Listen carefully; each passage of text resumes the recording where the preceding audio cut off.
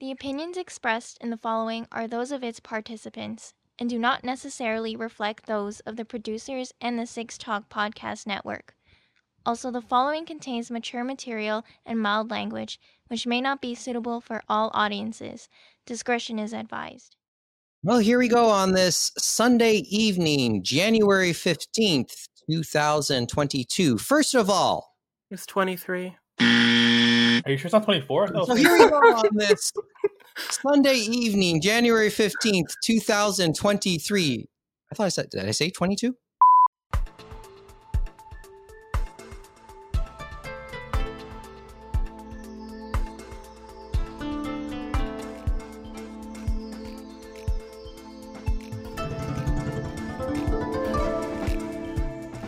This is the Anime Roundtable Canada, presented by Anime North. You can contact us via email animeroundtable@gmail.com, Twitter, Instagram, and TikTok at Anime Roundtable, and on the web, animeroundtable.com.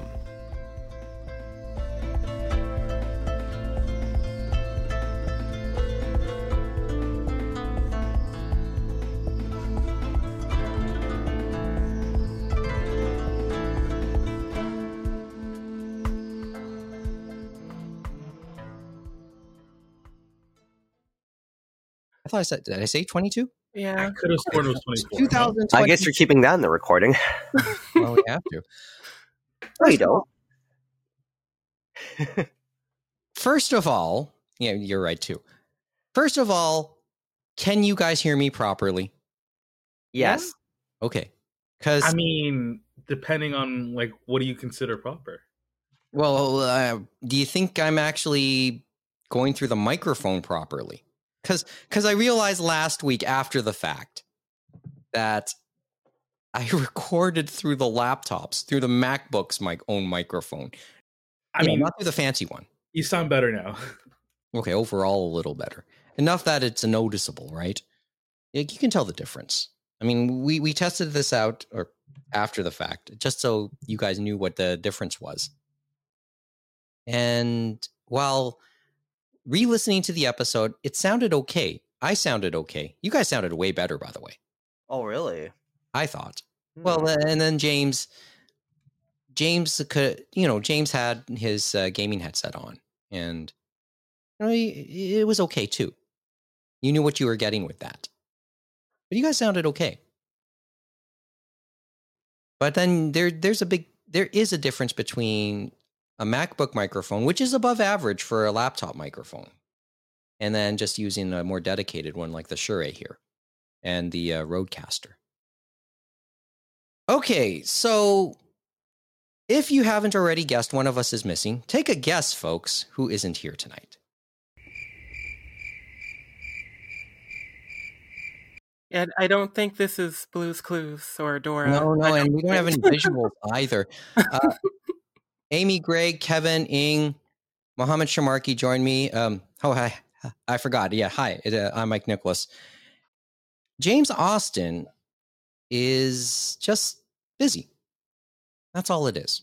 So he couldn't join us this evening, but he'll join us again soon. How you feeling, Amy? Not too bad. Since you weren't well, you were under the weather last week. Yeah. Feeling a little better? Oh, definitely. Like it's I have a greater distrust for East Side Mario's, but aside from that, I'm at about 90% at this point, I think. Good. I mean, did Mario get you? What happened? I'm blaming the salad because like I got takeout and like I re-microwaved it when I got home, but I opted not to microwave the salad, so that's what I'm guessing did me in. But go ahead. No, it was a very unique experience. I wouldn't recommend food poisoning to anyone. But it was like I had it felt like I was like part of a collective consciousness for most of the day. Like I had no free will.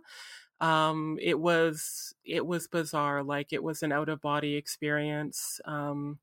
Yeah, not recommended. 2 out of 10. Never is. Of course, I have my distrust of various brands.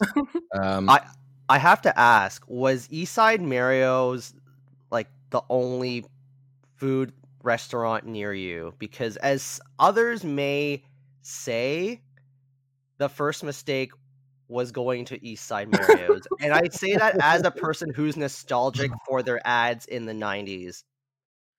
Best But marketing. And I never like, went until like high school. I still think their bread is like it's average, but it's enjoyable because it's garlic bread.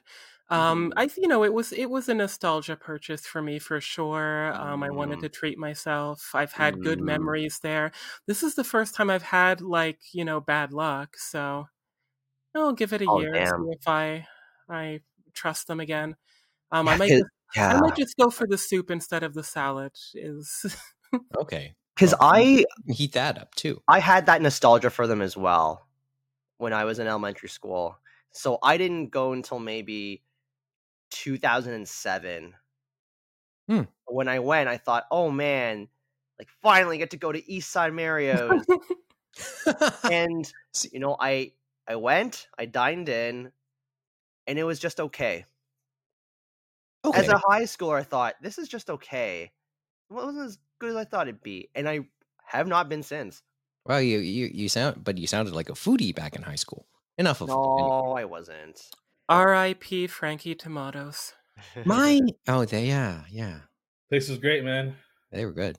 I don't know that place because I wasn't a local. It was an Italian all-you-can-eat restaurant in like Scarborough-ish, I guess. It was Markham. Oh, yeah. In my eyes, wait, is that the place with the Leaning Tower of Pisa? Yeah. Oh, okay. Yeah, I did not dine there at all. Yeah, I lived too far. Couldn't justify it. They had a following. I remember that. I remember call this too. See, my nostalgia restaurant of a chain out of all of them is Saint. How do you pronounce it? Saint Hubert or Saint Hubert? Saint Hubert. Saint Silent Hubert. H. We could, and ironically, they get bought out by the parent company of Swiss Chalet a few years ago, right? And for the English. Yeah. Well, I mean, obviously, Saint Hubert is big in Quebec. Swiss Chalet through much of the rest of Canada. I'm not totally sure about the West, to be honest, but certainly outside of Quebec. And to this point, I think it's Recipes that is still the company.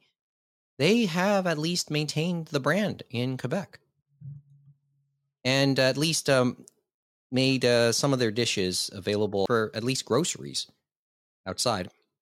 Actually, now that you brought it up, it was funny because my parents, they went in for their latest COVID booster where I used to work briefly, right? And I had intended to meet up with them for lunch around the same time. And my mom kept asking, is there a Swiss Chalet nearby? Which there is, by the way.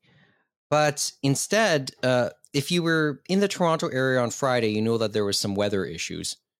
Some blowing snow, high winds, basically an uncomfortable day as the temperatures dipped, and there was some snowfall that kind of just made things a little tricky.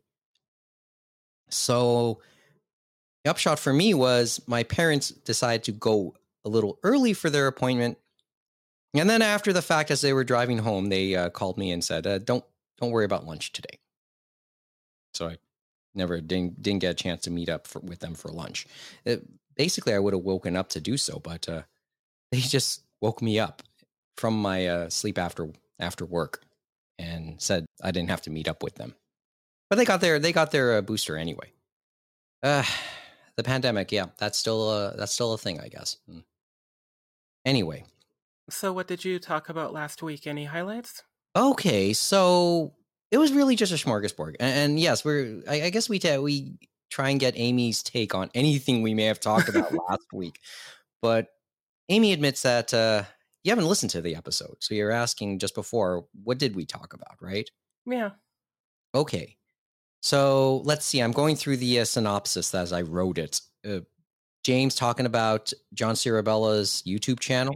You guys watch his YouTube channel? I have still not have given myself time to do so. Neither have I. And I watched it. That is good. That's just, it's the kind of channel where like it's gonna blow up. Like people are gonna subscribe to this guy and like gonna hang on to his every word. I can't wait till he starts streaming. This is like the beginning of like something big, yo. This guy is he's next level. Okay, so this might be fun. Mo and Kevin talked about Bleach and Chainsaw Man being on there, and maybe a little bit about their plots and why they ended up on their various streaming services. Yeah, Amy, are you watching Big Chainsaw Man? No, I think I will eventually. My problem with Chainsaw Man is that I work at a high school, so I have a bunch of teenagers telling me and just talking about how bad the adaptation is. So, like, I was excited for it, like, leading up to it, because, you know, generally I prefer animation to manga for whatever reason. And, like, I was, you know, pretty excited. It looked pretty good, hearing good things. And I have a bunch of 16-year-olds complaining, so it kind of dampened my hype a little bit. Well, sometimes maybe the book is better than the movie. What are they even complaining about? That's what I'm curious. I think it's just the animation quality. Like, they're echoing what happened with One Punch Man, where people have edited manga panels into animations, and it looks like more competent animation than the actual animation that gets filmed. All I've seen of Chainsaw Man is the opening, and it's quite well done, but, you know, that's not indicative of what's going to be on the inside. It's interesting that they say that, because by all accounts, it seems quite good. It's basically as good as what you'd expect from MAPPA. So why is there a petition to remake it? Is it not to do with the animation? I forgot the details, because I thought it was just asinine that someone would even do that. But I think what it is that there are certain stylistic choices that they make when they're adapting it, where I guess not everyone agrees with. And I think it's really just a matter of, it's the challenge of adapting it to a different medium. That's what I think it is. Yeah, like, from what I've seen of the manga art, it would be incredibly expensive to directly translate that. You know, it would be probably impractical, at least, you know, some of the levels of, like, inking detail. Like, of course, that's not going to be a, you know, mass market animated series, like maybe a 1-episode OVA, but even then, there's, like, challenges of you know, animating something. And I don't remember if we addressed this last week. Maybe we did, maybe we didn't. My memory is bad, but I think there is no real production committee with Chainsaw Man. I believe MAPPA did essentially fund this all themselves. If I am wrong, please correct me. That would be an interesting point if that's the case. Like, I don't know. Like, I don't know too much about the production committee system, so. Because basically, with, I don't know, 97% of anime TV series, it's a production committee is formed between a few different companies. One of them could be a music company. One of them could be like the toy company. One could be a merchandising company, so on and so forth. And then, because it's a committee that everybody pools their money towards the production, each company has a say in regards to the process. Interesting. And usually you need everyone to agree in order to have decisions made on various aspects of it, if I'm not mistaken. It's sort of like when a TV network interferes with the writing of certain shows. I know NBC like to give their 2 cents as to the directions of some of their hit shows at points. In interviews this week, in promoting the next Night Court, John Larroquette talked about his other sitcom, The John Larroquette Show. And he said how much he enjoyed that first season, but then the network really wanted to retool it a few times over to get ratings. It didn't help that at the time that show was going head-to-head against Roseanne. But he thought, and a lot of people thought that first season, from a critical standpoint, was great, but kind of got ruined and petered at a point. And a lot of people lament that that type of tone you can probably get away with today. It's just not on network television, maybe more on cable. And then there are stories that NBC really, during Seinfeld's run, they really wanted Jerry and Elaine to eventually get back together, which never happened, by the way. But when you have that type of money, that type of influence, stuff going around, you can try and steer the creative direction of fictional shows. That's just one illustration. So you can imagine what it could be like on the production committee end, or at least I think I could, but I could be wrong. It's just there's concepts there that make it relatable. Okay. Well, anything else? Or do you want me to still continue going down the list a little bit of what we talked about? Yeah, I guess go down the list. Okay. I talked about the Wired article and the aftermath of Netflix's cancellation of 1899 and how that kind of encapsulates everything Netflix has been facing over the last year and the pivot that they are presently going through. And we tried to relate that to how it could affect anime later on. You have a thought on that one? I guess just the fact that, since that time, both, what's it called? Not Close Enough. There were several Netflix cancellations. The one I watched, I'm blanking on. Sorry? Warrior Nun? No, it was the one. The main character was a biracial Japanese white woman. It had like a CIA fake type of thing. The one I couldn't remember earlier was Dead End Paranormal Park that was canceled. Let me just look up animation. It was really good. I liked it. I don't know why I'm blanking on it. I mean, they got rid of the Wix Club one. Blockbuster got canceled. Warrior Nuns, Midnight Club. This was just this week. Oh, this week. Okay, so more recently. I don't know. I mean, they've been casting shows left and right. It's kind of like their thing. Yeah, I am really hitting myself because I mentioned it. Dead End Paranormal Park? No, I mentioned that a couple seconds ago. I'm hitting myself because I mentioned this by name to Mike during the pre-show, and now I am blanking, and I'm. Well, we can keep going, but no, this is bugging me to the degree that so much. I'm looking up all the animated shows. Inside Job, thank you. Well, I actually saw the second season. It's a great name. Which I think is a great name as we talk about Netflix. I saw both seasons. It was great. The title just blanked on me there. Again, I didn't see Dead End Paranormal Club. I had to look that up just now. So the one I did watch and love, I forgot.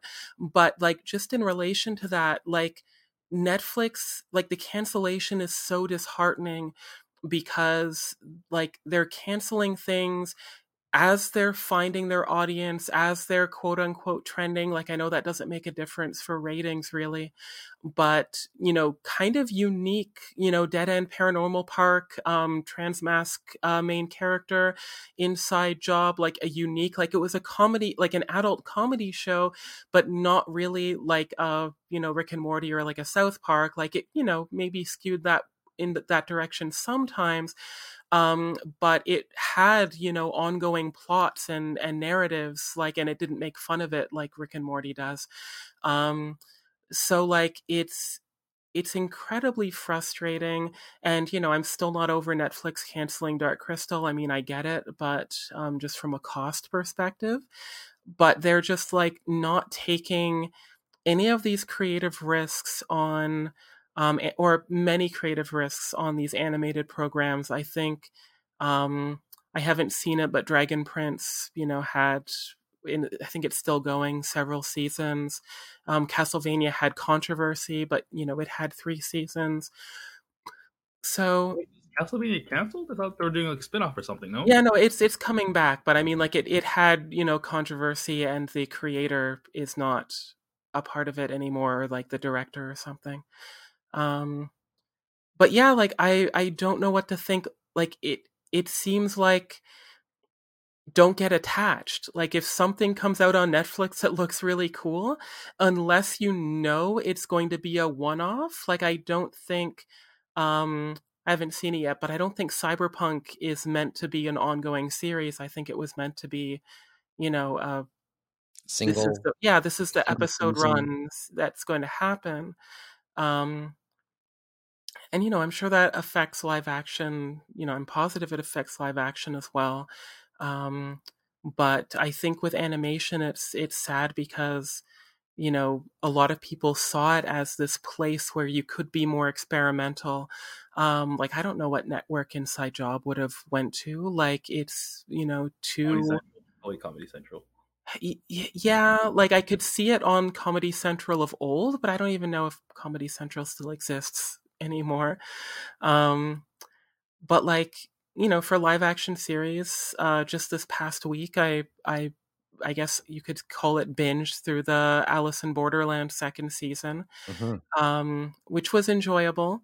I'm kicking myself because it was the penultimate episode where like I'm realizing the main character's name is Arisu, and I'm like, oh, Arisu, Alice, okay. And then I'm like realizing like his friend's name is Usagi, and I'm like, okay, Rabbit, okay. And then I'm like, no way, you don't think. And I'm thinking about like another character named Shishia. I'm like, oh, Cheshire, okay. Everything was, I didn't notice this in the first season. How close it take inspiration from Alice in Wonderland?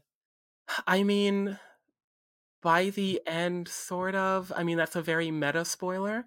But like, it's more like it's playing card themed.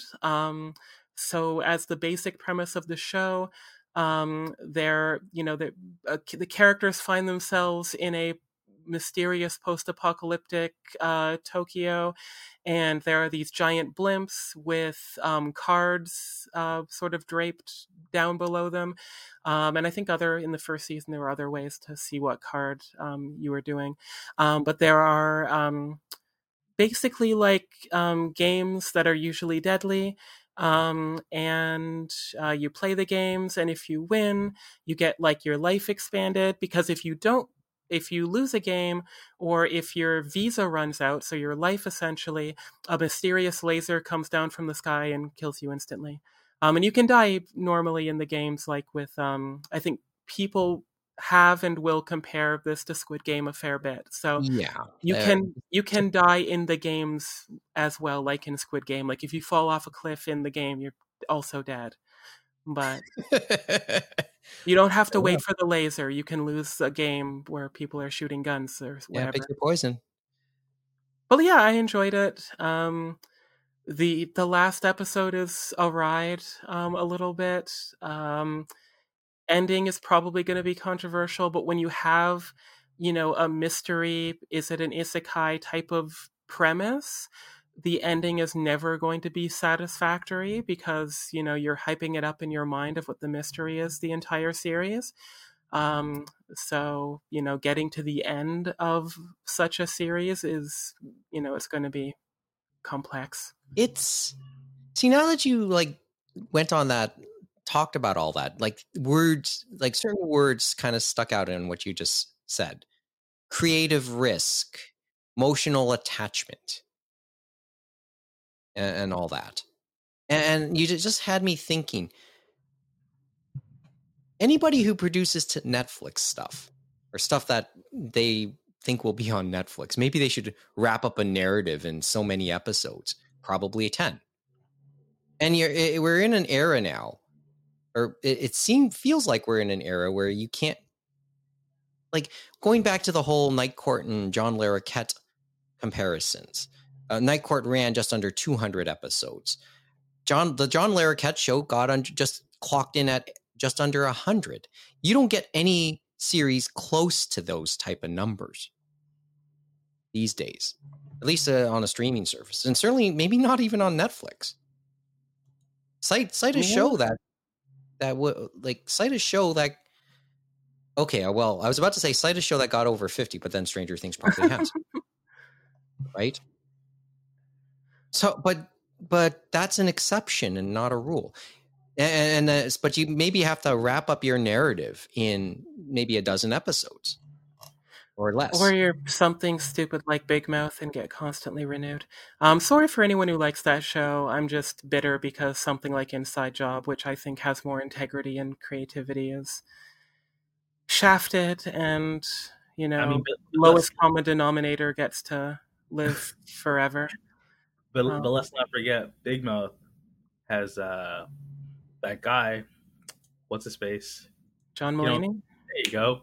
Yeah, I saw him in Puss in Boots. He was amazing in Puss in Boots. Everyone should watch Puss in Boots too. It's a surprisingly good movie.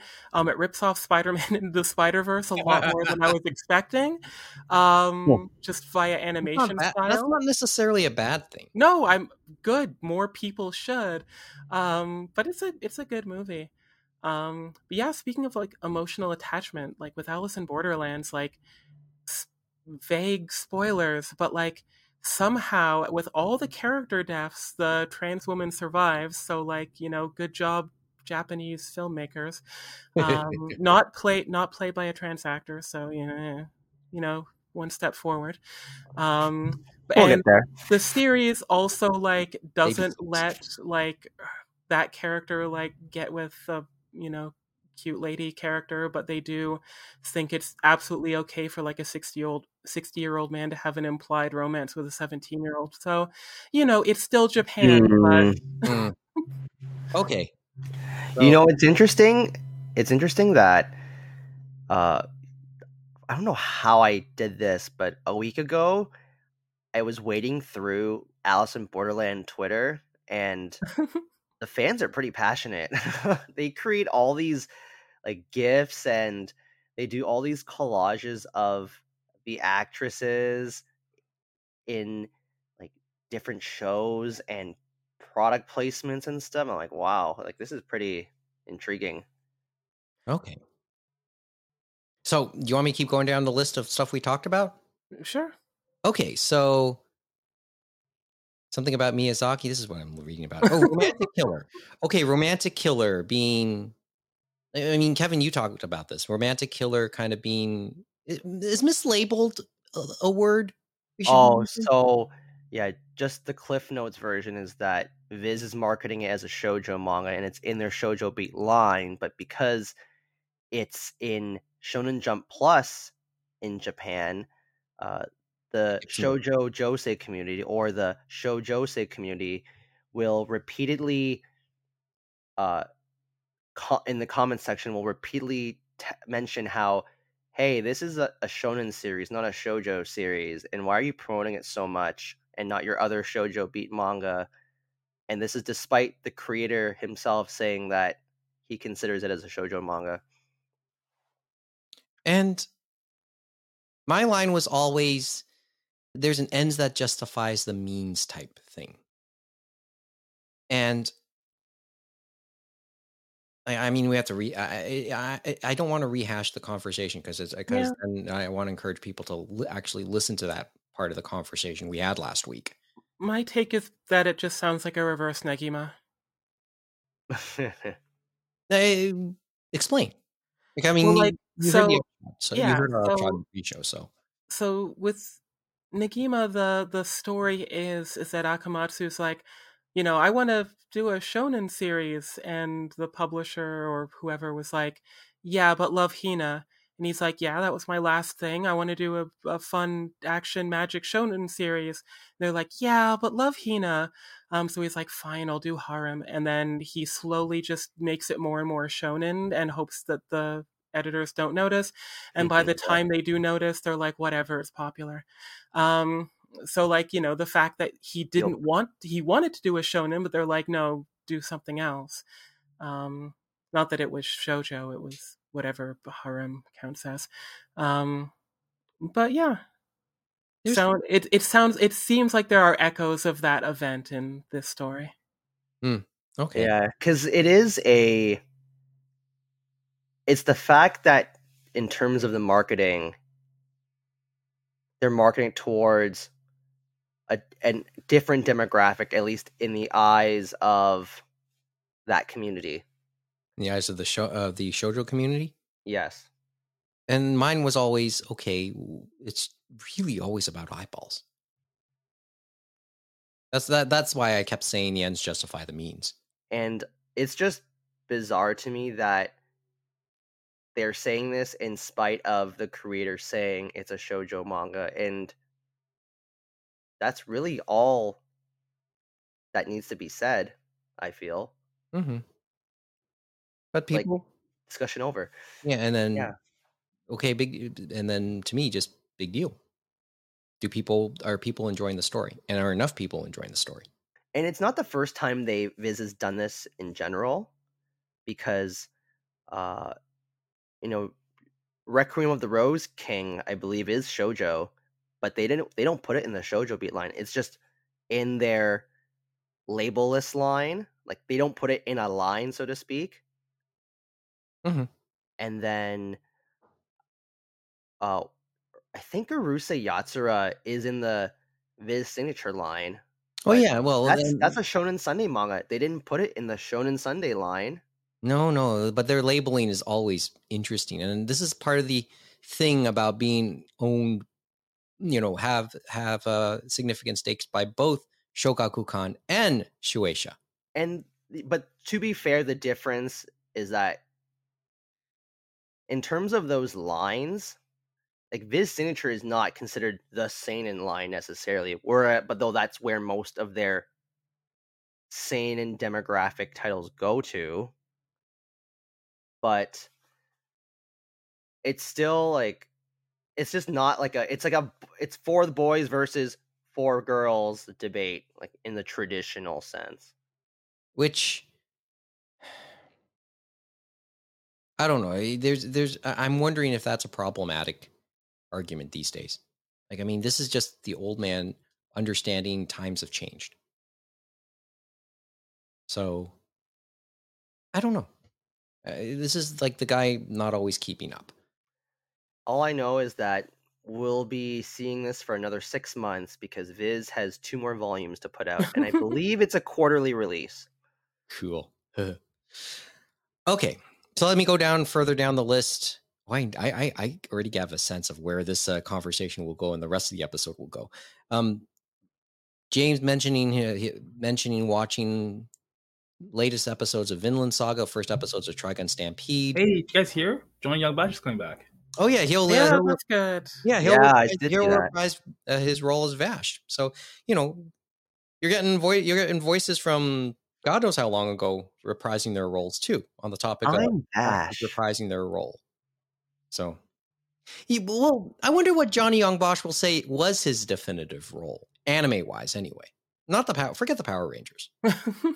Just as an anime voice actor, what he considers his favorite role, his definitive role. It's got to be Ichigo, right?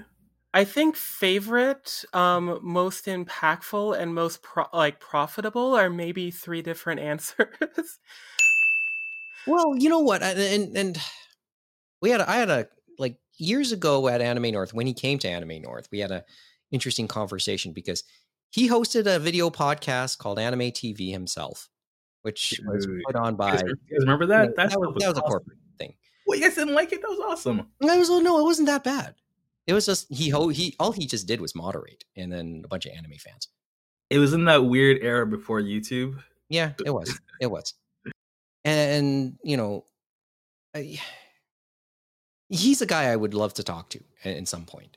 But there's plenty of people we would love to talk to on this show. Give us a call. So yeah, we talked a little bit about the first episode of Trigun Stampede, and maybe how this will ultimately compare to the other reboots and reimaginings we'll see in the near future. And we'll get on that later in the year, of course. Let's see some of the other stuff we were watching and reading. Speaking of reboots, did everyone see the clip that proved Lupin is bisexual? I wasn't aware of it. Like, I think it's in like the weird prequel where he's like a teenager or something. And it's like this really cute scene. I don't know Lupin, so like whatever, like his rival-y type guy that hides his face a little bit. He's like on a rooftop with him, and like it's this like weirdly like pretty blatant scene about like stealing his heart, and it's like I can't believe they're doing Using this. those It was a terms. cute scene. And on the topic of Lupin, I know Kevin, I saw your link. Yeah, so it's now on Pluto TV in Canada. You're the one who put that up, right? In our Discord earlier today. Yes. It's actually showing was it episode 109? Okay. Yeah, It's part two. just- It's pretty the good. Pluto TV is just interesting. The plight of Pluto TV in Canada was always interesting to me because it was there and then it wasn't, and now it's there again, but more sanitized than before, right? I mean, at least as it relates to Canada. So, I mean, I had the app in my various devices, and you can't, and they stayed in them at a point where they were no longer available in Canada, and what you could see on it was very limited. But now that it's officially back in Canada through Paramount, like, I mean, the selection is good, but it feels corporate in many respects. But now that this is up, there's some curiosity, I guess. Okay, so you want me to keep going down the list a little bit? Well, now we're just talking specific titles, but I know that the episode ended on two topics I know we'll harp on in some form in the remainder of tonight's chat. I mentioned reading Kaguya-sama, taking out a couple volumes from the library. We're going to talk about Kodansha a bit later on. And then at the very last thing I mentioned was, well, Anime North.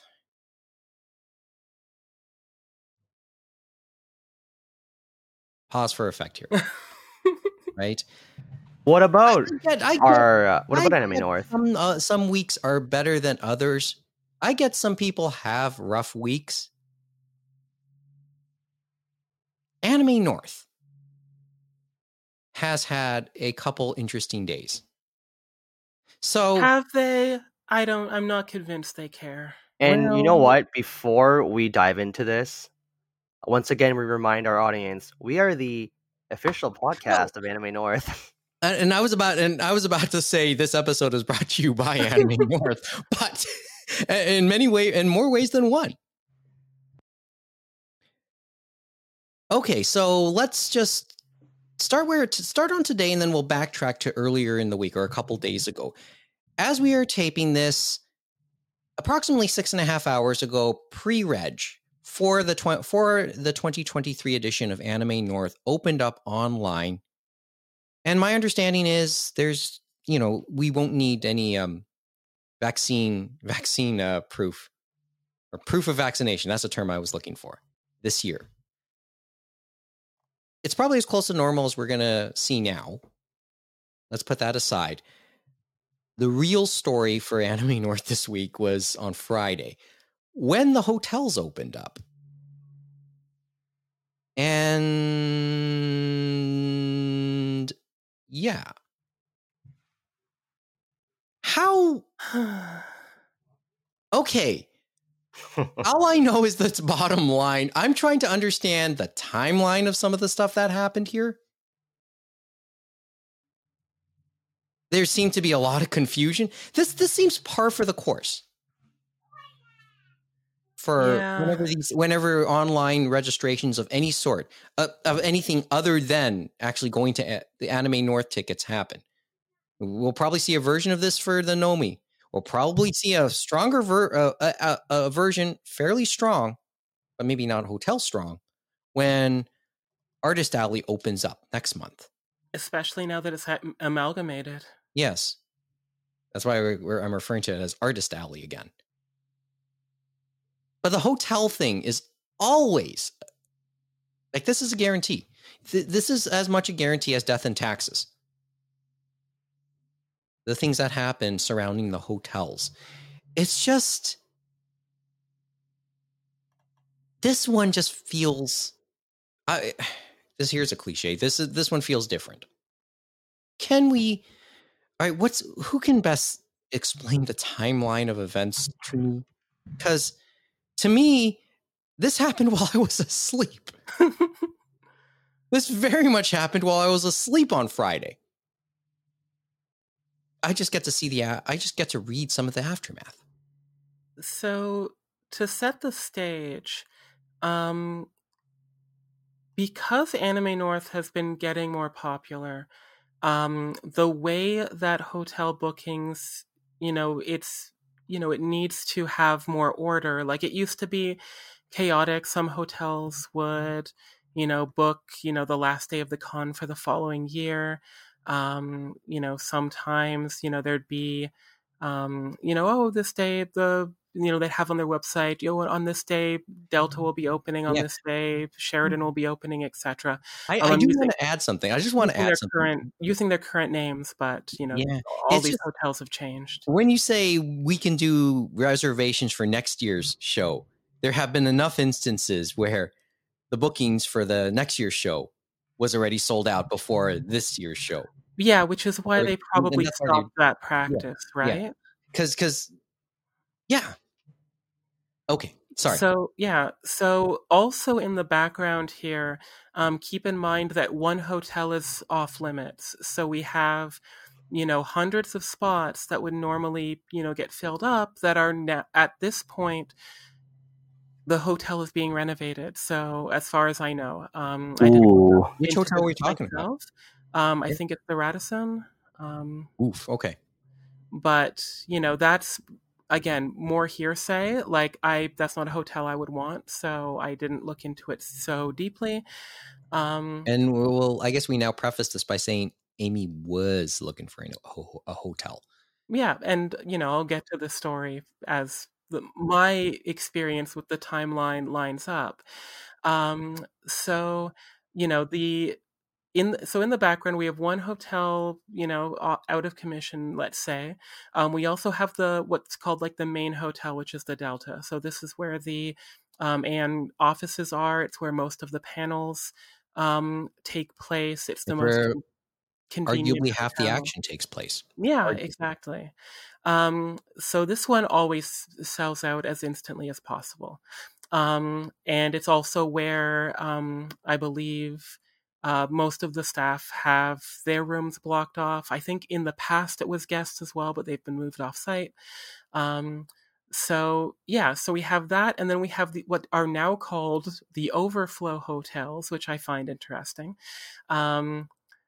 And one of the interesting thing is, because of all business type of stuff, the two, I guess, main overflow hotels, at least in my opinion, on I guess the south side there, are the Sheraton and the Marriott. However, both of them are now owned by the Marriott. So their websites are nearly identical. So this causes a problem. And I think it's Delta's owned by Marriott too. Like, most of these hotels are all the same company. So Anime North on Void card. Anime North announces weeks ago, probably, hotel bookings are going to go online 11 a.m. on Friday. First thing, I think this is incredibly cruel to anyone like me, and I'm going to say most people who are working 9-to-5 jobs. It means we need to risk our work or take a intention break that we don't know how long it's going to last, or take a day off, whatever, if we want any reasonable chance at booking a room for Anime North. I have many complaints and thoughts, but this is my first, I think it was a cruel choice to do that. And then I'm sure other people would complain at other times, but it seems like, who are they favoring with this? I don't know. It was very odd to me. So, I'm looking at 11 and nothing for the first few minutes. And then suddenly I log on. So I'm not aiming for the Delta, just to clarify this. I'm aiming at this point for Sheraton or Marriott. When I look at Sheraton, It says, so I go through the dates, the Anime North website at 11 completely changes to only hotel bookings. So the Anime North website redirects to only the 2 links for the Delta and then the Overflow hotel rooms. So you can get the special Anime North rate, and they know that, you're a person booking for, this purpose. So I click the link for the Overflow hotels. I start with Sheridan, and I click the link and try to book, Friday to Sunday. Of course, the default is Wednesday to Monday or something like that. So they, hope they're getting people zooming through and spending 1,000 instead of 500. So I change the dates instead of Wednesday to Monday to Friday to Sunday, and get to the next page, and there's all the rooms are grayed out when you're trying to click the reserve, and it says special, something along the lines of special rate not available online, please contact the hotel, please call the hotel. Oh, this one. Anime North's everything Anime North said on all their social media, all their posters, they said, please do not call the hotel. This is only available online. So eventually, I'm also trying at this point, like, this is maybe too much information, but I'm like looking for hotels for friends as well, because at this point in my life, I'm looking to get my own hotel, at least at this point, unless I decide to become staff again. And, I still want to help my friends, get a room too. But I'm focusing on myself at this point. And keep in mind, this is a few minutes after 11. Rooms are still grayed out. I notice eventually I'm still on Sheridan. It says all rooms are sold out. And this is probably 11:35, 11:37 or something. So I'm like, okay, that sucks. Something happened. People did phone even though they said not to, or the buttons ungrayed themselves. So I move on to the Marriott, which is, a 20-minute walk instead of a 10-minute walk. So I go to the Marriott and they have a single room. Great. I'm nervous, but at this point I'm scared. So I end up booking it. I managed to get only Friday to Sunday. So great. And then, of course, I'm still curious. Like, I'm still trying to maybe get Sheridan so I can be close to my friends, or, have a closer room. But it still says sold out. And then eventually getting anything other than a single room at Marriott, about 20-minute walk again, maybe closer to half an hour, is also, at this point, it's just single rooms available. All multi-person rooms, 2 beds are sold out at that point. To go backwards in time a little bit, at, I believe, about 11:37, so about the time where I get my single room at one of the medium to far overflow hotels, I see a message on Anime North's Twitter, because I'm trying to get information on what's happening here, that says, we're looking into what's going on with the Delta bookings. Please send an email to this if you are having trouble. I think sending an email to an Anime North person at this point would not have helped. But I could be wrong. If anyone had success there, great. About half an hour later, they make the tweet announcement that all the Delta rooms are sold out. So, and eventually, as the hour goes on, most of the overflow hotel rooms get sold out. There's little bits and pieces of social media posts of people getting hotels up to 2 to maybe 5 hours later at most. I attribute that to mostly, people booking multiple rooms and canceling once they're confirmed. So, and that will happen probably throughout the next couple months as well. You'll get lucky and, things will filter through. As people cancel and so on. I don't think they'll do formal wait lists, but you never know. And my issue with what happened, and I don't know if this was Anime North's fault or if this was the hotel's fault, but giving contradictory information, I thought was horrible, and not addressing that because all rumors or all, it looks to be the fact that if you did manage to call in, there's social media posts of people saying they called in were told you couldn't call. There's also social media posts of people calling in and getting a reservation that way. I believe that whether this is Anime North's, ball being dropped or some issue with, the hotel company, the lack of transparency and owning up to what was clearly a problem it really hurts. And this is someone who is fortunate. I do have a hotel for the weekend. It's not a super convenient one, but it's it's fine. And I have made it clear on this podcast, I love Anime North. It's my favorite thing. Almost you could almost argue that it's Christmas. I think you said that once. Yeah, exactly. So I'm absolutely not, blaming them directly here, at least at this point, but I am disappointed for lack of clarity and communication, and maybe they have justification for not doing that. They might, but I would at least like an acknowledgement of, like Nintendo saying, we do not comment on rumors and speculation. I would like at least that of saying, sorry, we can't comment on this. Even that would fill me with so much restored, maybe not faith, but goodwill of okay, they at least see that there was a problem. Some degree of contriteness. Is that a word that we can use here? Or understanding that people were challenged, especially with all the challenges people faced in July. It would have been nice, and there's still time, but yeah.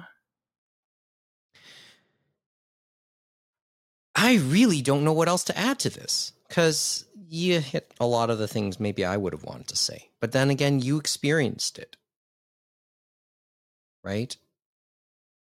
I mean, okay, Kevin, Mo, do you two want to say something before and then I'll give a chime in, just another thing I want to say. Because, as I said, this is just it's the same, but boy, this felt a little different this time. I mean, from my experience, I would like to give Anime North the benefit of the doubt. Pretty sure that miscommunication obviously happened. It's a big organization. I can understand the frustrations that attendees are going to have because of this, but I feel like give them some time. They'll come up with an official statement or something addressing the situation. But at the same time, I'm feeling like this is an annual situation. This happens almost every year, if I'm not mistaken, right? I don't know if they coordinate with the hotels or talk with them, but to have specifically stating don't call the hotels, and when you try to book, it says please call the hotel, I think that seems like a mistake, and I don't know what type of mistake, but something went wrong there. Well, it's a miscommunication. Yeah, it's contradictory, and you're leading people down the wrong path. If they so badly do this, we're spoiled. I'm going to first of all, let me, most of us, remember, we are in the Toronto area. And some of us live a little further away. Remember, in my case, I always made that joke back in 2021. Here we are, 10 minutes south of the Anime North compound in the Toronto West End. That was the catchphrase I started episodes with a couple years ago, or in 2021. So I'm spoiled by the fact I'm close to the Anime North area. And while, all of us are within, it's not the longest driving distance, but this becomes a dilemma to people who are further out. And of course, out of towners who mark this weekend on their calendar. Probably, like I said, like you hinted before, Amy, like it's Christmas. And it isn't just the con-goers that mark this. And this is where I'm kind of start to lay some sort of responsibility. Because we've talked about this in the past. that Anime North is a big weekend for the hotels, for the restaurants, for the businesses along Dixon and Airport Road.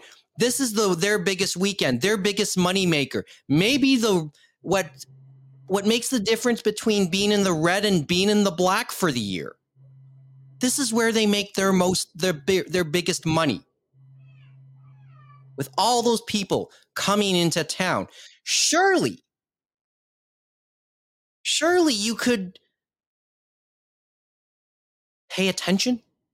Surely you could have been better prepared. And I sort of get this in this post or late stage pandemic hiring issue.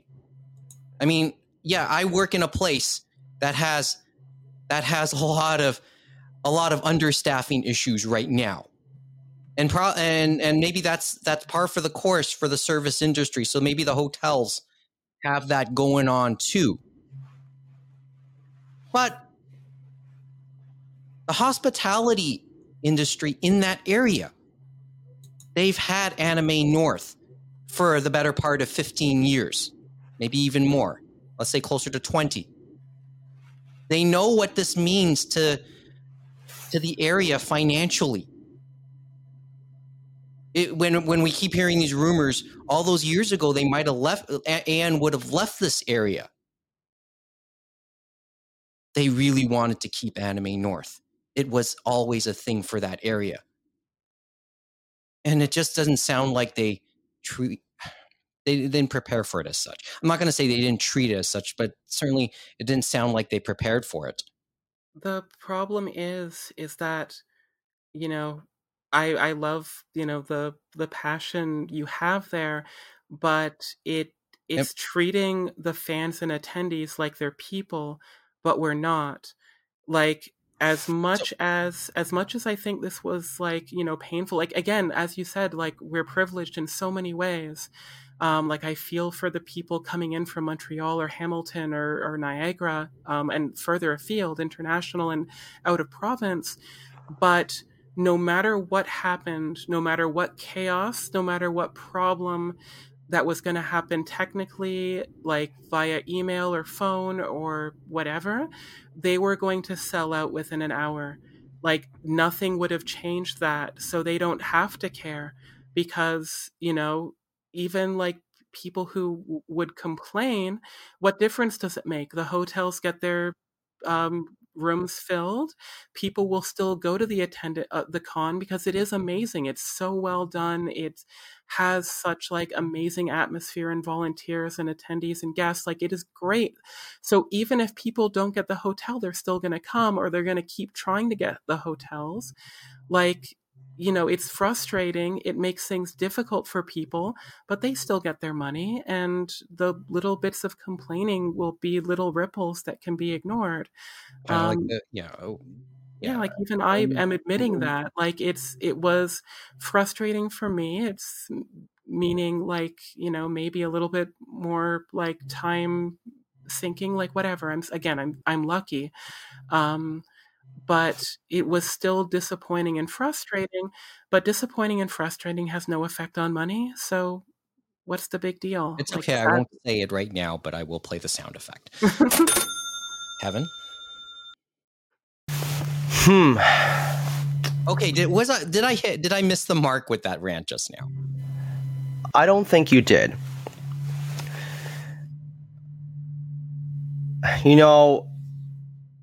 I thought back to when we had Jesse Betteridge on the podcast, and when he attended Anime North, he had said that it sometimes feels as if Anime North is held by several pieces of duct tape, and this is one example of this. Remember I used the phrase mess and happy mess? Yes. So maybe this is one of the differences between mess and happy mess. So we are now in the second version of this convention after the initial 2-year absence. So they can't claim that they're rusty anymore. That is no longer a reason as to how you can flub this. When we say they, I mean the brass. just any okay. Or whoever ran this aspect of the operation. Yeah. Not as if you haven't done it before. And maybe there were some changes between last year and this year. Maybe there are some staff changes. That's a possibility. We don't know. But clearly this is a miscommunication error.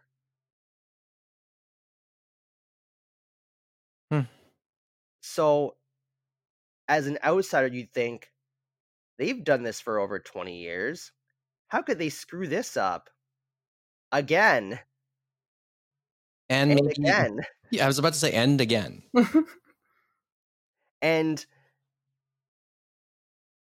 but it doesn't surprise me because this is just one of the aspects of Anime North that we've come to expect to happen potentially.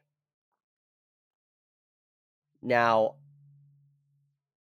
and I will say I do agree with Amy in that, yes, it would have sold out within an hour. I think it would have just sold out within 20 minutes, regardless. Yeah. Something tells me the time something tells me that we're being generous about that part of the timeline. and that I think, and that's faster than Artist Alley, where Artist Alley will last 8 seconds. That's not even a big exaggeration. We should talk to Squirrely. We really should. At some point. So it doesn't surprise me, really. Although two things I do wonder about. I wonder how many people have booked several months in advance before this point.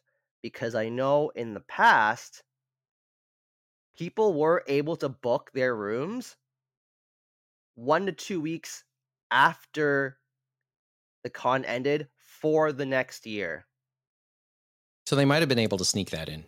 So how many were even available in the first place out of this block, so to speak?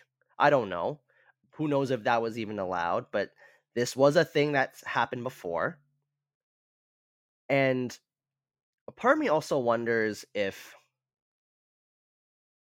people were able to somehow book multiple rooms just so that they can flip the reservations for people at an increased cost, because I had heard stories of this happening in the past.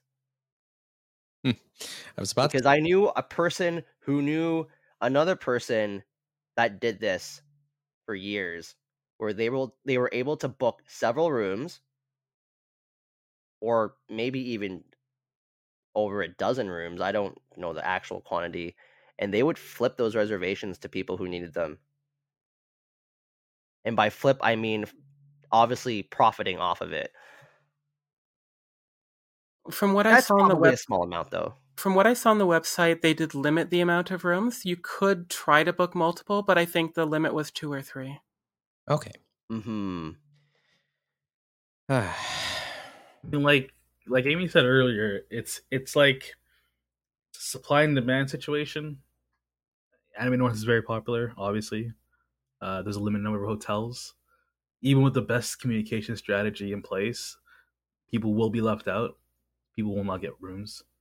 I think it's not a full solution, but I think just having multiple windows for openings would help. That would mean more complex stuff that the hotel probably doesn't want to do, and essentially, have 2 or 3 blocks and have, one block opening up on, January 13th or something at 11 a.m. and then the other one opening up January 17th or whatever the next weekend is at 9 a.m. or something, just to give, some variety of people in different time zones if you're coming from out of province or country, or people who are working different shifts, like an opportunity. But again, yeah, they don't care, like it's going to sell out. What's the big deal from their perspective? And again, I don't know if I mean Anime North or the hotels at this point. Like, I'm leaning actually toward the hotels being the people who dropped the ball here. Like, I feel bad, like, presenting this as Anime North's fault, but I'm based off of like the technical issues and stuff. Like, I think it's more likely it was the hotels, but Anime North didn't communicate or facilitate that as well as they should have. Yeah, Amy, let me ask you this: how do you feel about a lottery system with the hotels? Lotteries are weird because, so my history with lotteries, as far as this kind of thing, dates back to the mid-late 90s when Furbies were popular. Oof. And I remember, having to enter a lottery for the right to buy a Furby, which was the weirdest thing. So when it comes to the lottery system, like, it would increase fairness, but kind of like opening 2 blocks, I think it's way too complicated. The hotels wouldn't want to deal with it. Wow. You hit something on the head though with me. The fact that maybe Marriott has a big footprint on the hotels in that area.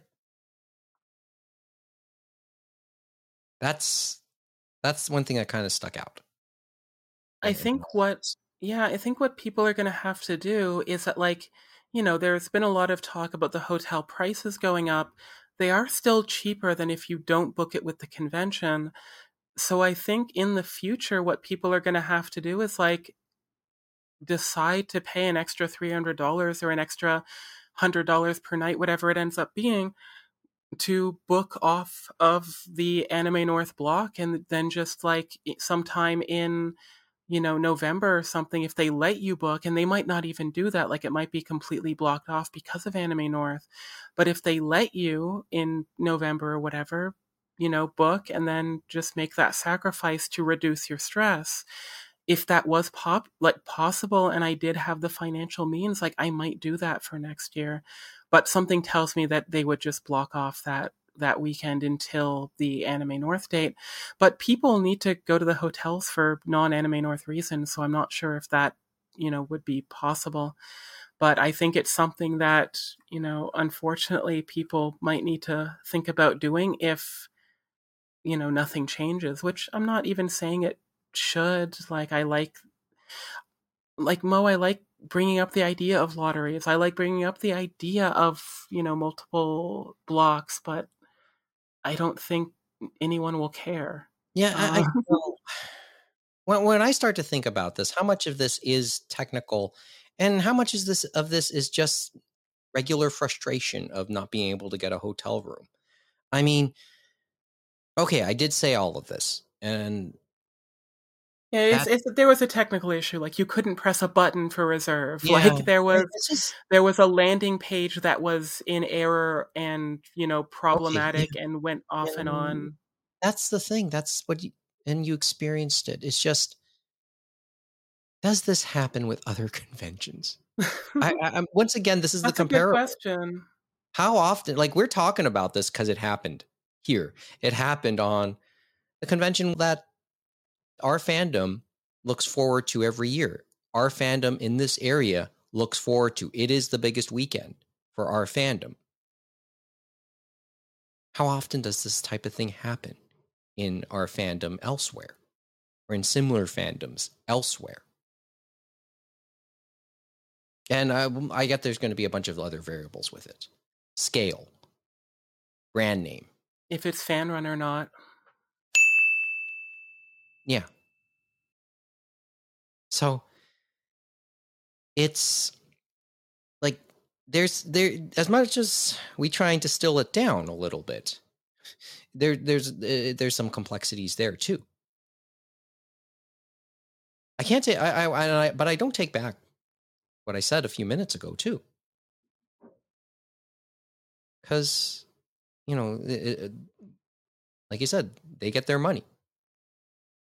This is a big, like, the existence of the convention there is why they get that money. So but it feels so like just hearing the stories, and I have no horse in this race to get a hotel room. But it sounds so frustrating to hear those stories, to read those posts on Facebook, on Twitter. And, you know, I feel for people. And respect their frustration. This is, wow. It's just sad. Just sad to hear about this, though. To hear that this is like AN 2023. Well, it usually starts off with something like this anyway, but well, I'm going to use those cliches. Some things never change. Everything old is new again. Well, give me another one. Right? But anyway, not much aside from like the only official statements from any Anime North social media has been basically to acknowledge the hotels selling out. The only other official posts on social medias is to acknowledge the registrations for the convention proper opening up today, which they have. So if you have every intention to come to Anime North this year and put all this aside, it's still a happy show, still a happy mess. As I like to make that joke. Tickets are now on sale, and I think it starts at what's the pre-reg price? Was it 60, or is that group rates through clubs? Early bird right now is $70 plus a $4.99 fee if you buy online. At the door, it would be $75 cash only. Single day admissions for early bird are $45 for Friday, $55 for Saturday, and $45 for Sunday. Mm-hmm. My understanding is if you're in an anime club, you probably could get a rate right now in this like 60-65 range. Reading some discords from other clubs, that is the case. It provides you a membership with them, with university clubs, that is. Remember, this show has its roots at the York Club and at Yama, and I know that's what they've started their Anime North drive. Yeah, I wonder if my alma mater's club is still around, actually. Mm-hmm. Yeah.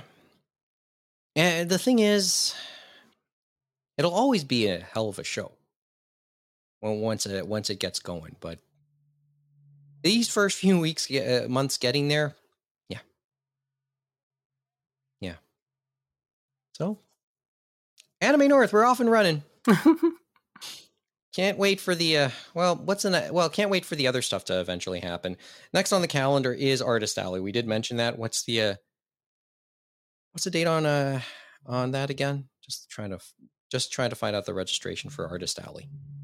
Okay, Artist Alley applications begin February 11th, 11 a.m. What's the over under at it being done at 8:05?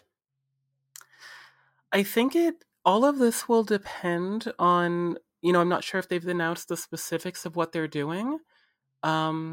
Like if it is like a first come, first serve, because especially now that it's amalgamated, like all the crafters, so people who make textiles and jewelry and wasn't it lottery before? It has been. Yeah. Okay. I think one year they tried to experiment with depending on like what sort of subject matter and stuff. And that's why I'm curious if it will be a pure lottery or if that will be taken into account, because if, I know more than this apply, but if like 100 people apply and, thanks to the random lottery, 90% get in and they're all people, who do perler bead art or something like that. Then that would be, weird to have 90% be, all the same thing. Like hopefully law of randomness, you still get the same variety, but I'm curious what will happen with that. As I said, maybe we should get Squirrely on. Yeah, and I'm sure they would have thought of this. Like I don't know what they'll end up doing, but like I'm sure they must have thought of, that aspect of things once they decided to merge things together. Mm-hmm. And that'll be the next interesting thing I could think on the calendar as Anime North 2023 approaches. Okay. Oh, the guest announcements too, and the events, I mean, for sign up for stuff. In terms of signing up for stuff, yes, we have the guest announcements. I'm sure there'll be people will have their hopes and wishes on this. As I've now noticed, Mo's not in the conversation right now, so we'll all be keeping up. Okay, so let's move on because we've said enough about Anime North. It can be a bit exhausting. Anime North is an exhausting thing to do, regardless. I think for most people. Like, I'm trying to think of any aspect of Anime North that can be energizing, but it can have its take its toll. So let's move on to the other thing we want to talk about, and that was in the headlines of the industry. Okay, so I mentioned one of the things that I was doing was continuing to read Kaguya-sama, Love is War, and reading basically library copies of it. Just going to add Mo back in. He disconnected for a second there. Hey, Mo, you okay? Yep. Just my internet kind of crapped out, but I'm back on. Okay. Yeah, I know. Did it tell you to plug into the internet wired? Anyway. So I mentioned that I was reading Kaguya-sama from the library, taking out volumes from my Toronto Public Library branch. Kevin, I'm becoming more and more of a proponent of consuming content, like anime, manga content with a library card. I mean, I mentioned Hoopla in the past. I don't know how they are these days, but I've watched a couple of movies off of Hoopla, Asian movies, anime. Really cool idea. These are the first manga I've taken out from the library. Yes, it does feel like they've been held before, literally. and maybe the odd volume does feel like it's put together with tape. Certainly creased quite well. But that's par for the course. Yeah, but I'm becoming more and more of a proponent of doing that. And I guess where we go with this is, well, we talked about the some of the manga companies and the publishers. And earlier this week, it came out that Kodansha have decided to make a little bit of news, and they've decided to end their simulpubs of manga distributions on various digital services. First came Azuki, and then came other platforms like Crunchyroll. And they announced, a handful of titles, leaving some respective services. A few remain.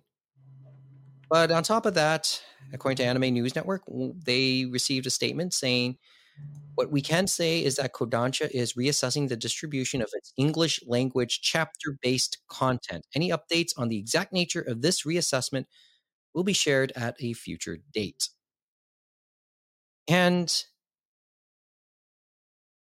the only thing we all started to think, many of us started to think at the time, was, okay, maybe Kodansha is about to go into business for itself in this respect.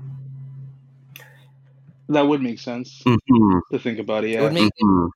Yeah, it would make sense. Okay, what do you see? You're more the manga guy, Kevin. Although maybe not on the digital end, but what do you see? What's your take on this already? Because, it'd be nice if James was here too, because I know he'll have his take. But I know you're more the manga guy of the bunch of us these days. So what do you see with this announcement going? So first off, the specific titles affected by this change on Azuki is A Sign of Affection by Sue Morishita. She does a lot of shoujo manga for the most part, but the ones that have come out here are Shortcake Cake by Viz, and they also licensed her previous work, Hibi Chocho, or in English will be called Like a Butterfly. Also part of this is Cardcaptor Sakura Clear Card, which I heard is approaching its end, right? Mm-hmm. Eden Zero, the newest Hiro Mashima work. Drifting Dragons was part of this too. Ghost in the Shell Human Algorithm. Space Brothers, which is digital only. To Your Eternity. Topa GP, which is the new work of Oh My Goddess creator Kosuke Fujishima, and the newest chapters of Wave Listen to Me by Hiroaki Samura, or the Blade of the Immortal guy. And then also on Crunchyroll, a lot of, if not all of their Kodansha manga is going to be removed at January 31st as well. So when I saw this, my immediate thought was, oh, Kodansha, it's about time that you're going to put out your own service, because that is my suspicion as well, that they will finally put out their own competing app or service that will go and compete with Viz, so the Shonen Jump app, Manga Plus, which is run by Shueisha, who owns Viz, and Bookwalker, which is by Kadokawa. And of course, there are the various other manga apps too that I don't recall off the top of my head. But, you know, a little disappointing, but, you know, they said that they'll have announcements regarding simulpubs in the coming months. So yes, it seems like there is something in the works. What that is, we don't know. Because maybe it will just be somewhere else instead. That is a possibility too. Yeah, they won't necessarily go into business for themselves, will they? It's interesting because it seems as if Kodansha was a big proponent of, let's just get our content out there to as many different places as possible. That seemed to be the mantra for at least the last couple of years. Because you could find their stuff on Azuki. You can find their stuff on Mangamo. You can find their stuff on whatever that previous pirate site used to be. I don't remember their new name now, but they were even licensing to them. And then you had the Comixology exclusives, like Initial D and the Drops of God. Okay. On top of them just offering digital purchases too on their own, and the Humble Bundles and so on and so forth. So maybe they feel like they do want to keep it all under one house, or in as few houses as possible. Probably amalgamate the distribution a little more, or more streamline it. It's possible. Who knows, right? Mm-hmm.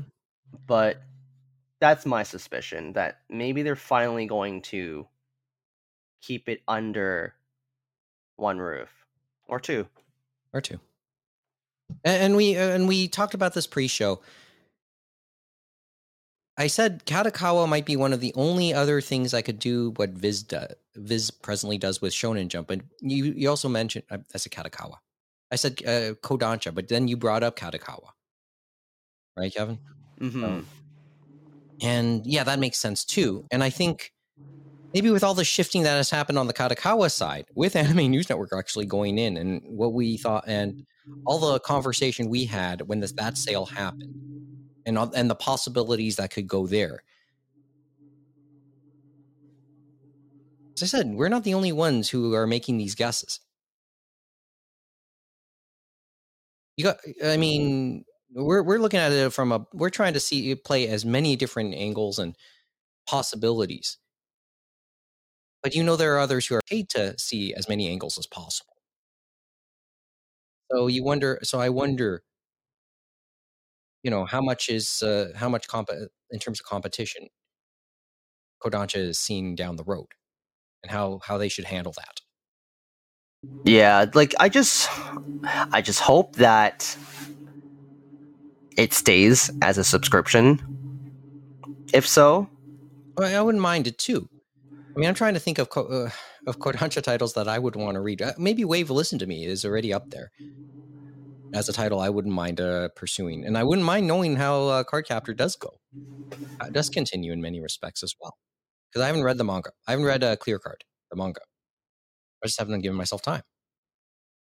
Also, I would hope that if it ends up being something that they develop on their own or with another company, that they will also include more of their digital exclusive titles. Because I will say this, as great as that Shonen Jump app is, it is only limited to Shonen Jump titles and Boys Over Flowers. And Boys Over Flowers, okay. And that is because Boys Over Flowers' second season technically is considered a shonen anime because it was serialized. Actually, was that a Jump Plus? I have to double check, but because it was on Jump Plus, I believe that was why Viz did end up hosting it on the Shonen Jump app. And they figured, well, people who read this will have no context for some of the things that happen in it because they didn't read the first Boys Over Flowers or Hanayori Dango for the old hats out there. So they did put all of Boys Over Flowers in the Shonen Jump app in the vault. But Viz's back catalog, while available for purchase as volumes, you cannot read those via subscription because Shonen Jump is limited otherwise to just the Shonen Jump catalog. And it would be great if Viz would do that. Yeah, it is, because you just know there's other titles that is not under the Shonen Jump label that are worth the read. And if Kodansha decides to have their own service but have all of their back catalog, or at least start with a decent chunk of their back catalog, that will, in theory, set the precedent where the other companies may feel the need to follow suit. And that's the dream for me, because as I've said before, I don't like paying for digital manga. I either pay for a hard copy, or it just has to be so dirt cheap that it makes me consider it, or I would need to have resigned myself to the fact that they won't put it out physically. So that Kodansha Halloween Humble Bundle they did years ago, I did buy Kasane through that because it was cheap enough, and I suspected they wouldn't put that out physically at this point, and they still haven't. No. For me, it's that. Remember, I used the term the Netflix moment for manga and maybe books in general. Maybe we're a step closer towards a version of that. Mm-hmm. But it won't be just one company. No. But then again, Netflix is no longer just Netflix out there, right? Yep. Because I made that comment when Netflix was very much the only one out there. Yeah, we're back to the cable days. Yeah, in that regard. We can go back to that Netflix discussion from last week, and we had earlier in this episode, right? But this is, for when it comes to Kodansha's next moves, there's, this what happened this week is curious. So what they will do next is even more curious. It certainly has our attention.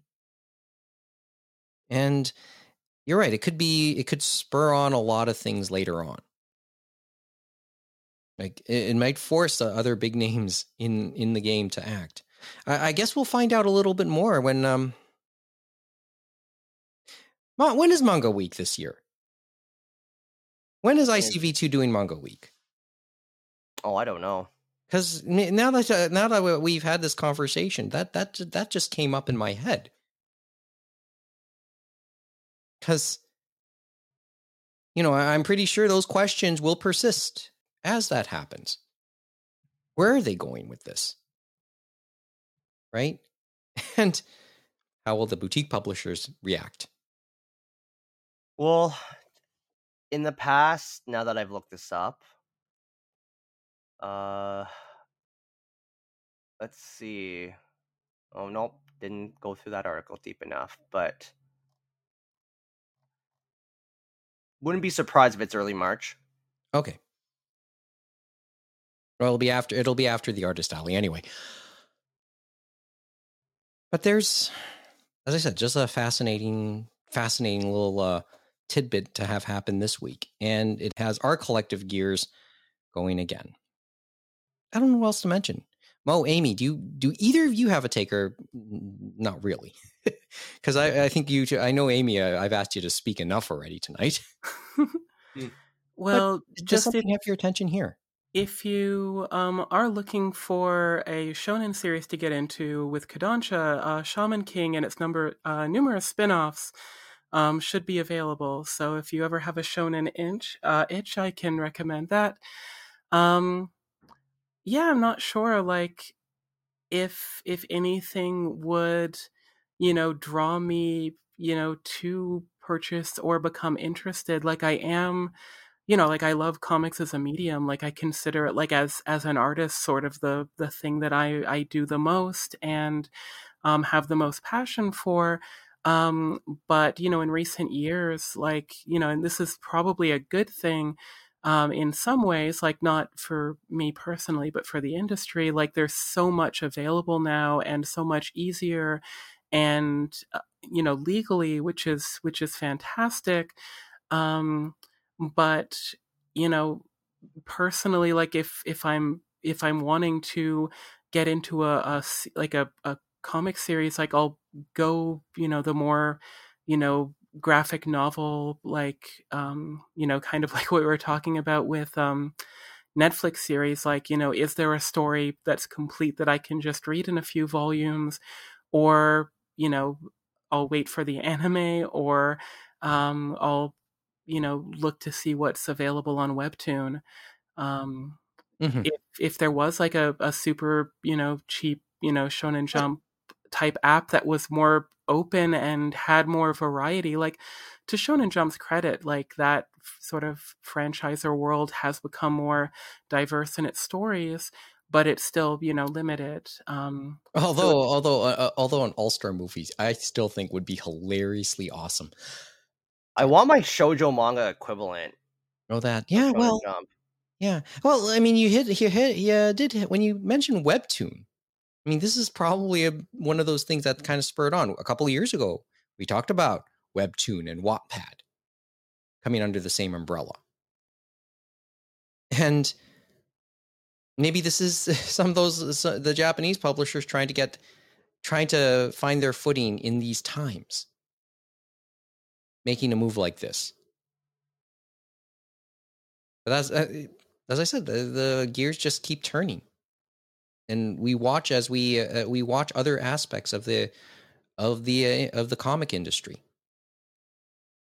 as it probably, once again, maybe they've embraced the 21st century a little bit better, and then once again, the Japanese side sometimes dragging, kicking, and screaming.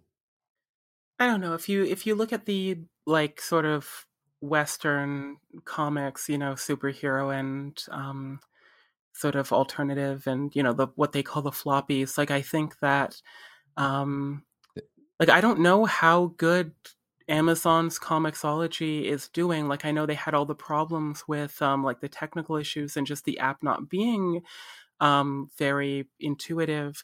But I remember there was a heyday of Comixology where, people were embracing it. Like it was coming out at the same time where, more and more people had iPads, which is a great format for Western comics and I guess manga as well. Like for, that size is perfect. But I feel that a lot of people have, when it comes to Western comics, the capes, the superhero, or the adjacent, like your Vertigos or stuff like that. I think that they've either gone back to physical, they trade weight, or they pirate. I don't think that the digital adoption of those have caught on. Like the biggest digital release I think in the superhero realm is the Batman family webtoon, which is a different type of story. It's out of continuity as far as the main universe, but they're taking advantage of that new format, that new storytelling medium, in an interesting way. But it's not really just directly, digitizing what they have. And they still offer things by Comixology day and date, I'm sure. But, I don't have the numbers. I don't, like, I care in an intellectual sense, but I'm not buying Comixology comics anymore. I've reduced the amount of Marvel DC comics I read. Like, it's very low now. It's, there's a Blue Beetle miniseries out that I sort of am subscribing to, and then Ninja Turtles and Sonic. But it's limited. Like there was a time where I would be buying 6 single issues a week, or when I went to Japan, I'd still buy things on Comixology. It was a neat sort of experience to have all these, subscribed, and then just some day on my tablet, like, oh, the comics, they're there, and it was a fun experience. But yeah, that era is kind of gone for me. Like that was a big, early aughts, as they say, early 2010s. I guess more so that I was, really excited for the future of something like Comixology. I bought the first half of Shaman King on Comixology. Yeah, as I said, now I just buy trades, or I wait, or I go to the library, something like that. Yeah. So, see, what I hate about Comixology is that Unlimited is still not available to Canada. It's an Amazon thing sometimes. Like, how much more expensive can these licensing rights be? Usually these rights would just cover both countries anyway, to my assumption. Yeah. Fuck Amazon. Like, well, a lot of people want to say that. And a lot of people do. Yes. So I think that's why I still haven't finished reading The Drops of God beyond what Vertical pushed out, because I think it's locked behind Comixology. I'd have to double check, but that would have been the only reason why I would even bother with a Amazon Prime membership, because I think when you get Prime, you get Comixology Unlimited with it. Mm-hmm. Okay. To think that I don't even want it for the 2-day shipping. I want it to read Drops of God, of all things. And because honestly, it really only takes like at most 1 extra day for it to come from the warehouse anyway, considering how close I am to the warehouses. Well, we're spoiled being where we are a lot of the time. Yep. Like I said. Yep. All right. Mo, do you have a final thing? A thought? Nope. Or nothing that came to mind?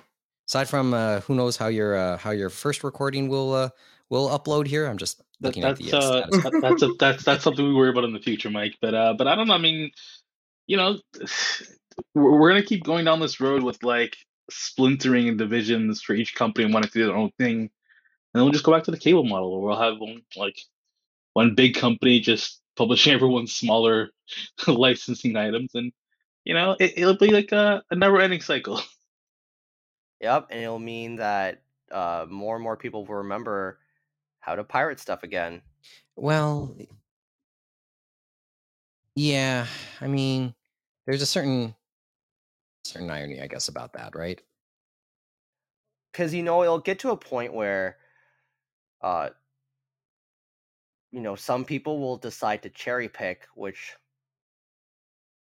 services that they'll pay for, because most people won't do it for one or two shows, one or two exclusives. And so maybe they'll pirate the rest, or maybe they'll go, screw it, I'm not going through this effort. I'll just find one place that has everything, because that's what most people want. And it may not be, they know it, even though that's not usually a good thing. It may not be on the up either, right? Anyway, well, as I said, we're still everything still kind of stumbles its way through. But there you go. Anyway, like I said, those were the only two things that were on my mind tonight. Nothing else to really add. I mean, we can talk about what we've been reading and watching, but we've done that already. Well, we haven't really asked Amy, but you've been busy. But I know you're occupied at the moment. One thing that you're reading or watching these days, Amy? Well, as I mentioned, I finished Alice in Borderland, so that was my big one that just sort of finished. Yeah. That was like an hour ago. No, they're long episodes. I gotta ask, but now that we talked about some of the stuff you mentioned earlier, are your students aware that you're quite an anime and manga fan? For the most part, yeah. Like I will mention, I'll talk, with them about things. It was a while ago. Students seemed surprised. And were curious about what series I liked, and then I had to age myself, unfortunately. But I'm still aware of new series, and as I think I've mentioned on this podcast, like, it is astounding how popular Naruto still is. Yeah. Yes. Yeah. That line's still there. Yeah. They're aware. When back in the aughts, or myself, when my sister was in high school, she would share some bits of my anime DVD library at school. And then the teacher, who I found out later was a bit of a fan, asked if I had such and such in my library. I'd imagine the teacher in question wasn't too far from my age. It's like, hey, do you own Daphne and the Brilliant Blue? Actually, what they were asking about was Serial Experiments Lain. Nice. That's a smart teacher. Anyway. I'm so envious of high schoolers in that regard now. Because, Amy and I, our age range, were still at a time when, for the most part, we likely still had to hide the fact that we were anime fans, or to not overplay it, the fact that we were fans so much. Like, I can't speak for Amy's experiences, obviously, but for me,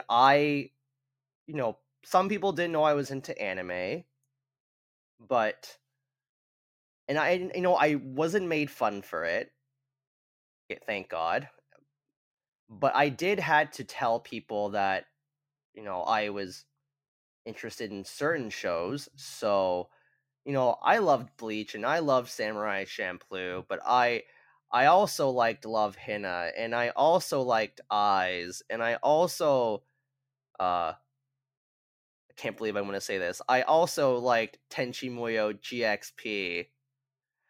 Most people don't like that part of the Tenchi Muyo franchise, but a lot of fans these days probably wouldn't know what Tenchi Muyo is.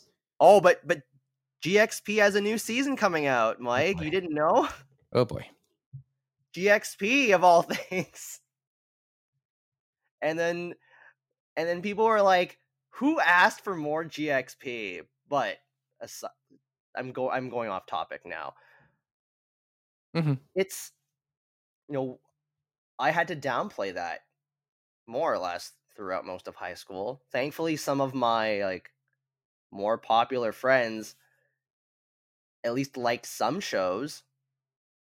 Mm-hmm. And maybe that insulated me from some bullying. Who knows? But they liked Bleach and Naruto, and I would show them stuff like Samurai Champloo, for example, stuff that was wasn't as mainstream. Yeah, and but they would be into it as a result. Mm-hmm. Look. Years ago, I got some friends into Kenshin. Okay, as I said, we'll have the Kenshin talk again later this year. And then at their wedding, one of their guests had a tattoo of Shishio on them because they introduced Kenshin to them. Oh, wow. Makoto Shishio, of all people. Yeah, well, no, he was a great villain. Yeah, Shishio might have been the coolest villain of that time, right? Sadly, the marriage didn't last, but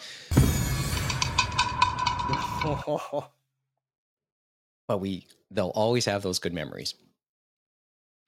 I think now the fandom is just a link for people, I think, in a good way, an icebreaker, a means to start a conversation, and maybe means to make friends. I think that was always Anime North's power when you think about it too.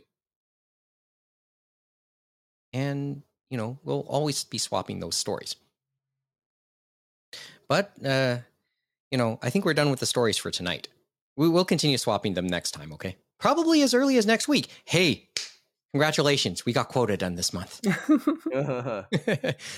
And maybe, and now I'm going to jinx it by saying, maybe we have one more left this month. Sorry, Kevin. Last I've actually read other stuff since last week, but I'll just quickly go through those. Let's see. On the BL front, I read Only Serious About You by Kai Aso, and this is one of the better ones. This is one of the really good ones, actually, because it tackles things that you don't always see in manga for the most part, like being a single parent and experiences from having been part of an orphanage. Well, very topics that just don't get brought up. But so basically, it's a medium, not a genre, right? Yeah, like main character has a single daughter, and he works at a restaurant, and one of the customers has a crush on him. So he always tries to flirt with the main character, resists his advances, but there comes a situation where his daughter gets sick and he has to stay over at the customer's place for a little while. Okay. That's the backdrop of that series, but very tasteful and got a little emotional at times too because of some of the plot developments that happen in this series. Only 2 volumes, but it's a short but sweet title. Cool. No, I strongly recommend that one. Hey, and sometimes it's just digestible, right? I mean, we were talking about some shows going longer than they should, or how long should a narrative play out. There you go. And I've been reading A Certain Scientific Railgun as well. I've been slowly progressing through this one. So I'm in the school festival, or not the school festival arc. It's kind of like a sports festival arc, I should say. But it's amongst all the schools in the city where Railgun takes place. Okay. And I finally witnessed the greatness of Misaki Shokuho. So she's like a blonde, long-haired girl that wears these like web stockings and web like gloves too. So she has a very distinctive look, and she has these like little twinkly eyes. But it's funny, not funny, but I remember years ago stumbling across copious amounts of doujinshi featuring Misaki and wondering why there was so much of this. And now I finally have the context for that, and I understand. But on the merits of Railgun itself, it is a lot of fun. Good action scenes, strong female characters. Like the main character, Misaka, is quite the tough cookie, I should say. Like she, like very strong, like mentally and physically. Not that she doesn't have her, weak moments, because they're high schoolers, but it's the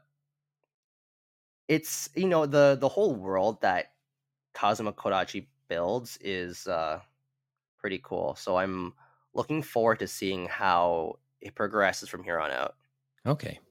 Okay, I guess I'll mention my reads and before we go. And it's only one thing. I did try to continue reading Kaguya-sama Love is War. I did mention that. And near the end of volume 7, I will, and almost certainly I will get volume 8 done within the next couple days, if only because they're due back at the library on Friday. What do you mean? You can probably extend. You can be late for like 4 weeks and be fine. No, but I don't intend to be, because I'm going to try and hold the next 4 volumes not too long after. Yeah, you're a good library borrower. To be fair, I try to actually return by the due date too. But... Yeah. Well, I have time to read. It's my couple days off, so hopefully I can get it done. Did the new girl show up yet? Huh? Did the new girl show up yet for the student council? Yes. She comes up in volume 7 for the first time. Okay. So, yeah, good read. I'm having fun with it still. Maybe that's why I was about to say, wait, that's Shonen Jump. That's why I'm to and fro about eventually doing a Shonen Jump subscription, because I know that the library, that Toronto Public Library, doesn't have all the volumes that are out right now. They don't have physical copies of all of them. So the remaining volumes, I think it's like 5 at least, have to be taken out digitally, and there's a wait list for those. There's a digital waiting list? Yeah, there's a digital waiting list for the remaining released volumes right now. Oh, you know what? Not that surprised, because when I borrowed Dune digitally last year, that happened to me too. Mm-hmm. So there's going to be a bit of a wait, and that's just the way it is. Look for at least I can pace myself with the remaining volumes. Anyway. But we'll continue the conversation, I think, in a week or so. But that's all we have for tonight. So, once again, if you want to contact us, animeroundtable@gmail.com, at animeroundtable, animeroundtable.com. Once again, we'll mention Twitch, twitch.tv/animeroundtable, because one other thing I hope to do before I, on my couple days off, is to actually crack open the Stream Deck and the capture card and actually start to tinker with it a little bit. And hopefully that'll translate into the YouTube channel as well. As for the podcast side, please leave us a review if you can on Apple Podcasts, Google Podcasts, Stitcher, Spotify, and the like, because good reviews will always help and maybe help us find more listeners. And you know what type of reviews we're looking for, right, Kevin? Good ones. As always. Yeah, please leave a rating. It really would help us out. Yeah, we'd like to know you still exist. Or exist in the first place anyway. Also, if you have a Spotify account, please check out the Anime Roundtable playlist for a list of music based on the things we've mentioned on this show. And as we just joked, we are done quota for the month. We hope to do 2 things at least a month. And we've done that, but why stop at 2? Regardless, though, give us a subscribe, like, or follow on any of the platforms we've just mentioned we're on, so you can be notified whenever we do put up something new. The theme song is entitled Fubuki Snowstorm by Piko Misaki, which is the title track of her current album. You can check out more of her music at picoinfinity.com or on Facebook at Pico Zen Music. So until next time, thanks for listening, and join us again for another edition of the Anime Roundtable.